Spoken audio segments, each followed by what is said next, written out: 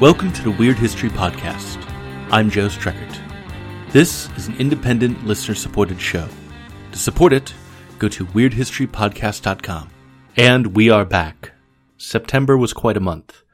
I got married. I got married to Sarah, my partner of 7 years. And the wedding was absolutely wonderful. It was everything I could hope for.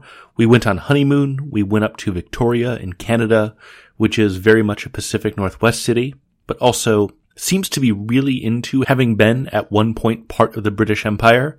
They actually have a statue of Queen Victoria, which I guess makes sense because they're named after her, but it was still kind of weird.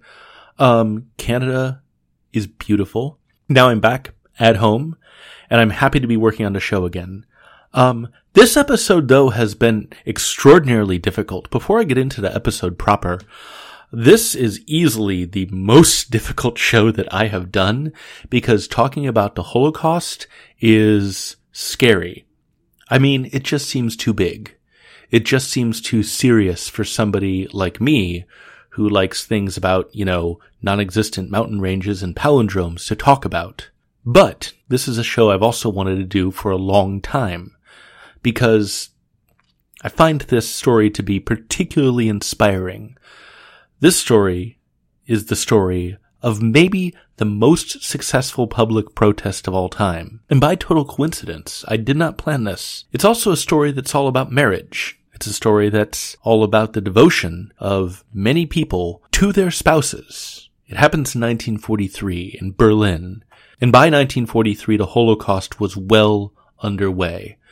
Many Jews had been arrested and removed and deported from Germany to the death camps. But there were still some Jews left in Germany's capital city. Those Jews that had not been shipped off to the death camps tended to be Jewish men who were made to work in Berlin factories. And in 1943, there was some debate in the Nazi Party about this arrangement.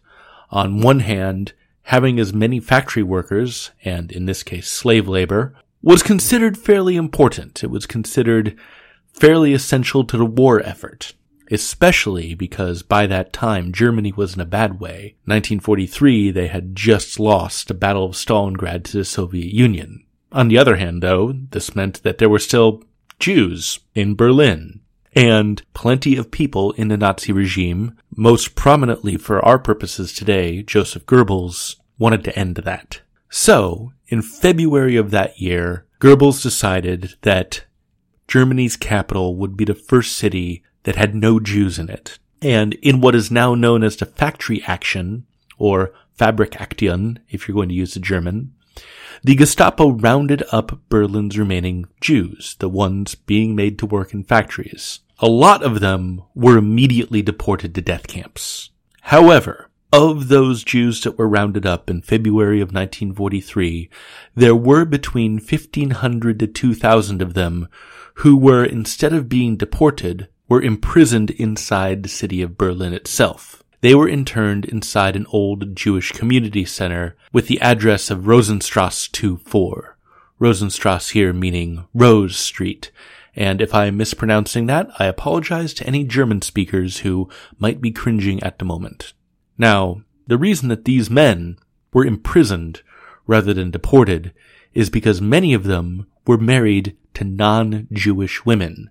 Women that the regime would have considered quote-unquote Aryan. And because of this arrangement, and because of that family relationship, that spousal relationship, they were not immediately disappeared.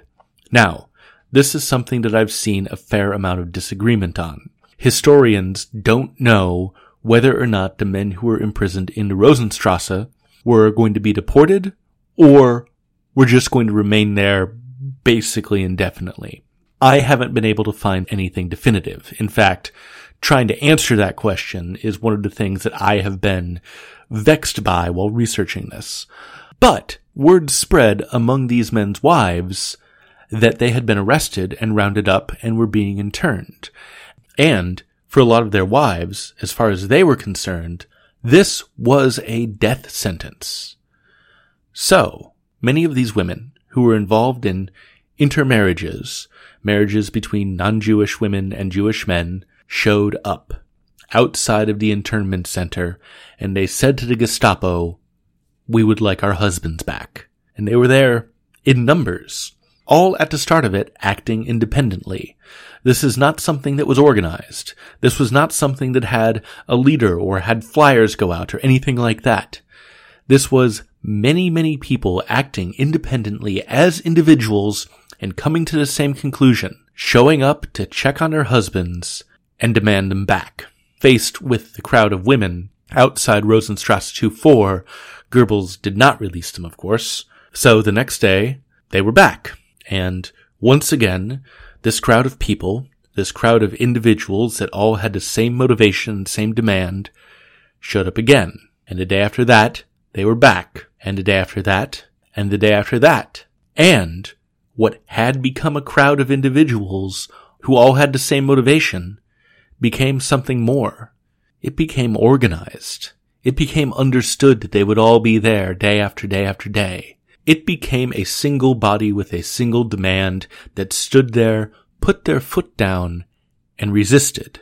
And what I find extra remarkable about this protest is not only that they were protesting Nazis, one of the most, if not the most deadly regimes that human history has ever known, but this was also in February and March. They were showing up every single day in the winter and in the cold and demanding that their loved ones be released. And they were also doing this while the RAF was bombing Berlin. So it's freezing cold, your city is being bombed, your spouse has been captured by Nazis, and you show up anyway. You get up every single morning and you go outside the Rosenstrasse and you make the same demand day after day after day. I would like to believe that I would do the same thing for my wife, for my partner. If I was tested, I think we all would. And eventually some foreign journalists got wind of the protest. They got news that dissent was on display in the middle of Berlin, in the middle of the German capital. And obviously this would not be good for the regime. Goebbels attempted to explain away the crowds by saying that this group of women who are all standing in front of this former Jewish community center where several arrested Jewish men were being interned, well, they weren't there demanding their release. See, this was an ongoing protest, protesting the RAF bombings. I wonder how much of the foreign press actually bought that cover story. And the women kept showing up every day in the hundreds. Eventually, the Gestapo got sick of it. They threatened them with rifles.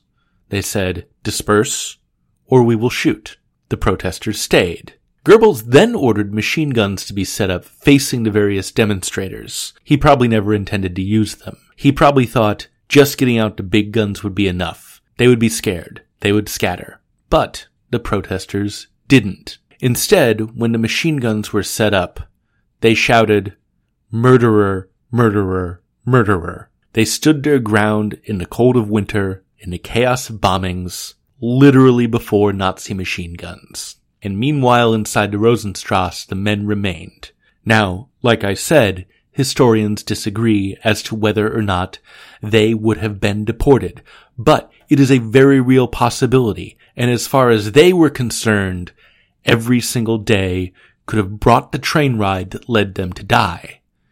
But every single day their loved ones were outside and kept that day from dawning. Now, there are probably two major questions you're asking yourself right now about the Rosenstrasse protest. First, you might be wondering, how were these couples even allowed to be married? You might have assumed that in Nazi Germany, Jews and non-Jews were not allowed to get married. And you would be right, but we'll get to that in a moment. You're probably also wondering why the Gestapo didn't actually use those machine guns. Why didn't they just open fire on the protesters? Or have them arrested? Why didn't a totalitarian regime that had already arrested and killed several of its own citizens do the same thing with this group of protesters?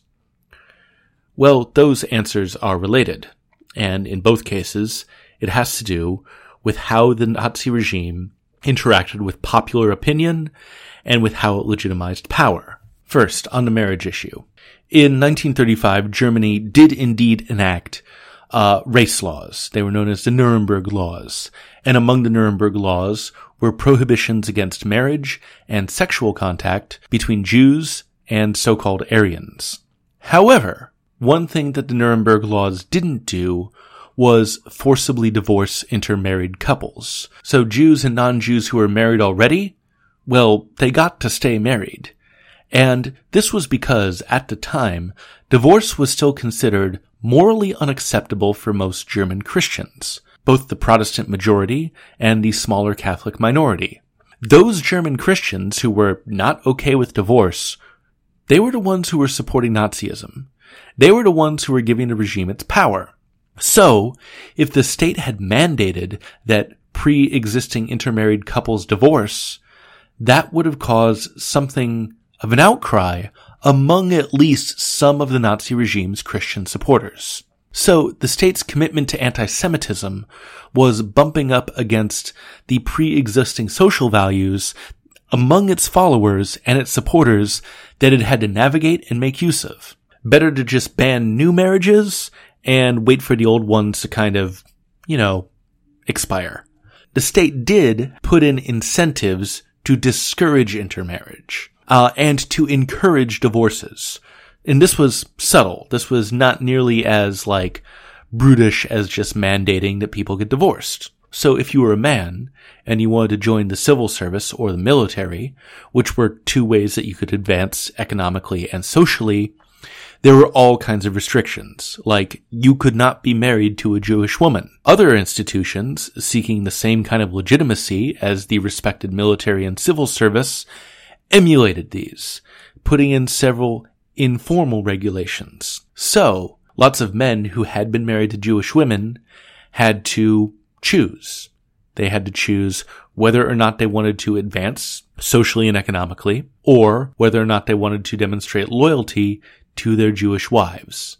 And that drove apart some, but not all, intermarried families. And that was a major reason why by 1943, many of the intermarried couples in Berlin were Jewish men and non-Jewish women. Because the couples that had been non-Jewish men and Jewish women, they had been disincentivized from staying together.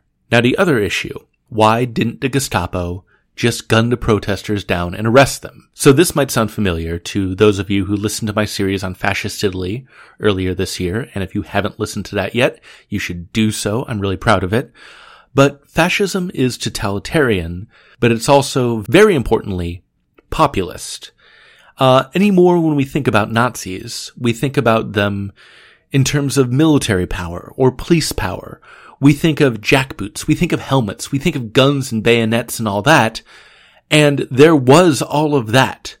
But the real source of power behind all those helmets, jackboots, guns, bayonets, etc., was that the Nazi regime portrayed itself as representing the values of ordinary Germans. And they said, hey, look at all of this political, police, and military force.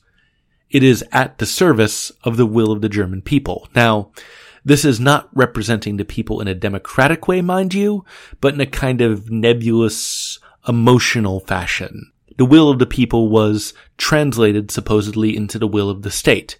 If that sounds dumb to you, it's because it is. But there's kind of a twisted logic here.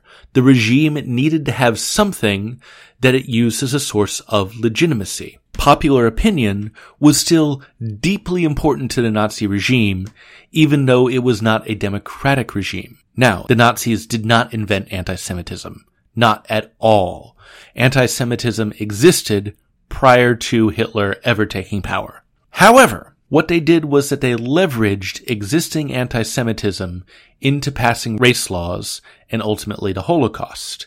And they were able to aggravate and increase and magnify a lot of the anti-Semitism that already existed. I want to quote something from the historian that has studied the Rosenstrasse protest probably more than anyone else. His name is Nathan Stoltzfus, and he wrote a book about it called Resistance of the Heart. And this is Stoltzfus talking about how the regime used public opinion to justify race laws. He says, quote, Ministries and laws were not the first choice of the party that tried to shape the public perception of norms.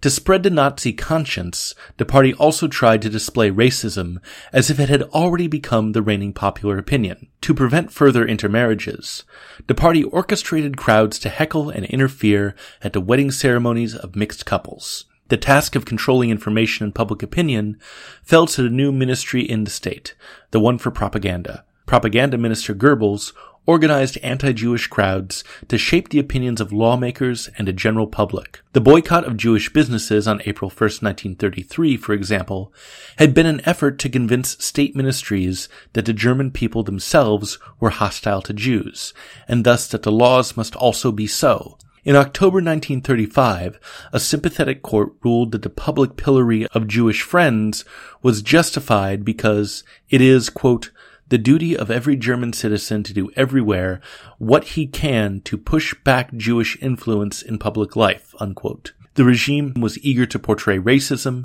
as a natural, God-given order that the laws must mirror, unquote. So the Nazis needed popular support, and the perception of popular support, and their creation of popular support to justify their policies. The supposed will of the German people was the power source, justification, and excuse for anti-Semitic and racist laws. And Nathan Stoltzfus is not the only one who believes this. Another person who was very aware of this was Joseph Goebbels. This is what he said about it.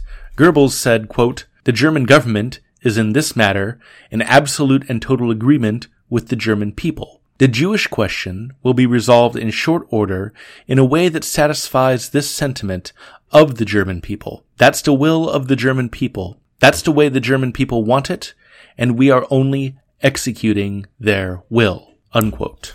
What the Rosenstrasse protests did was take away a lot of that perception. It was an incident, albeit a single one, where the party could not point to gestures of popular will as a justification for their policies.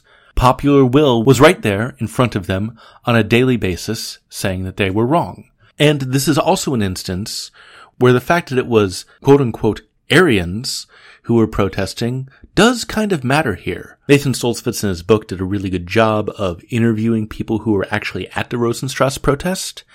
In particular, he talked to a woman named Charlotte Israel, whose husband Julius was imprisoned in there. And Charlotte Israel noted that something that probably did her a few favors was that she was tall, blonde, and looked like the kind of woman who was on Nazi propaganda posters. And so seeing the supposed source of legitimacy for the regime in the street saying no would have been jarring.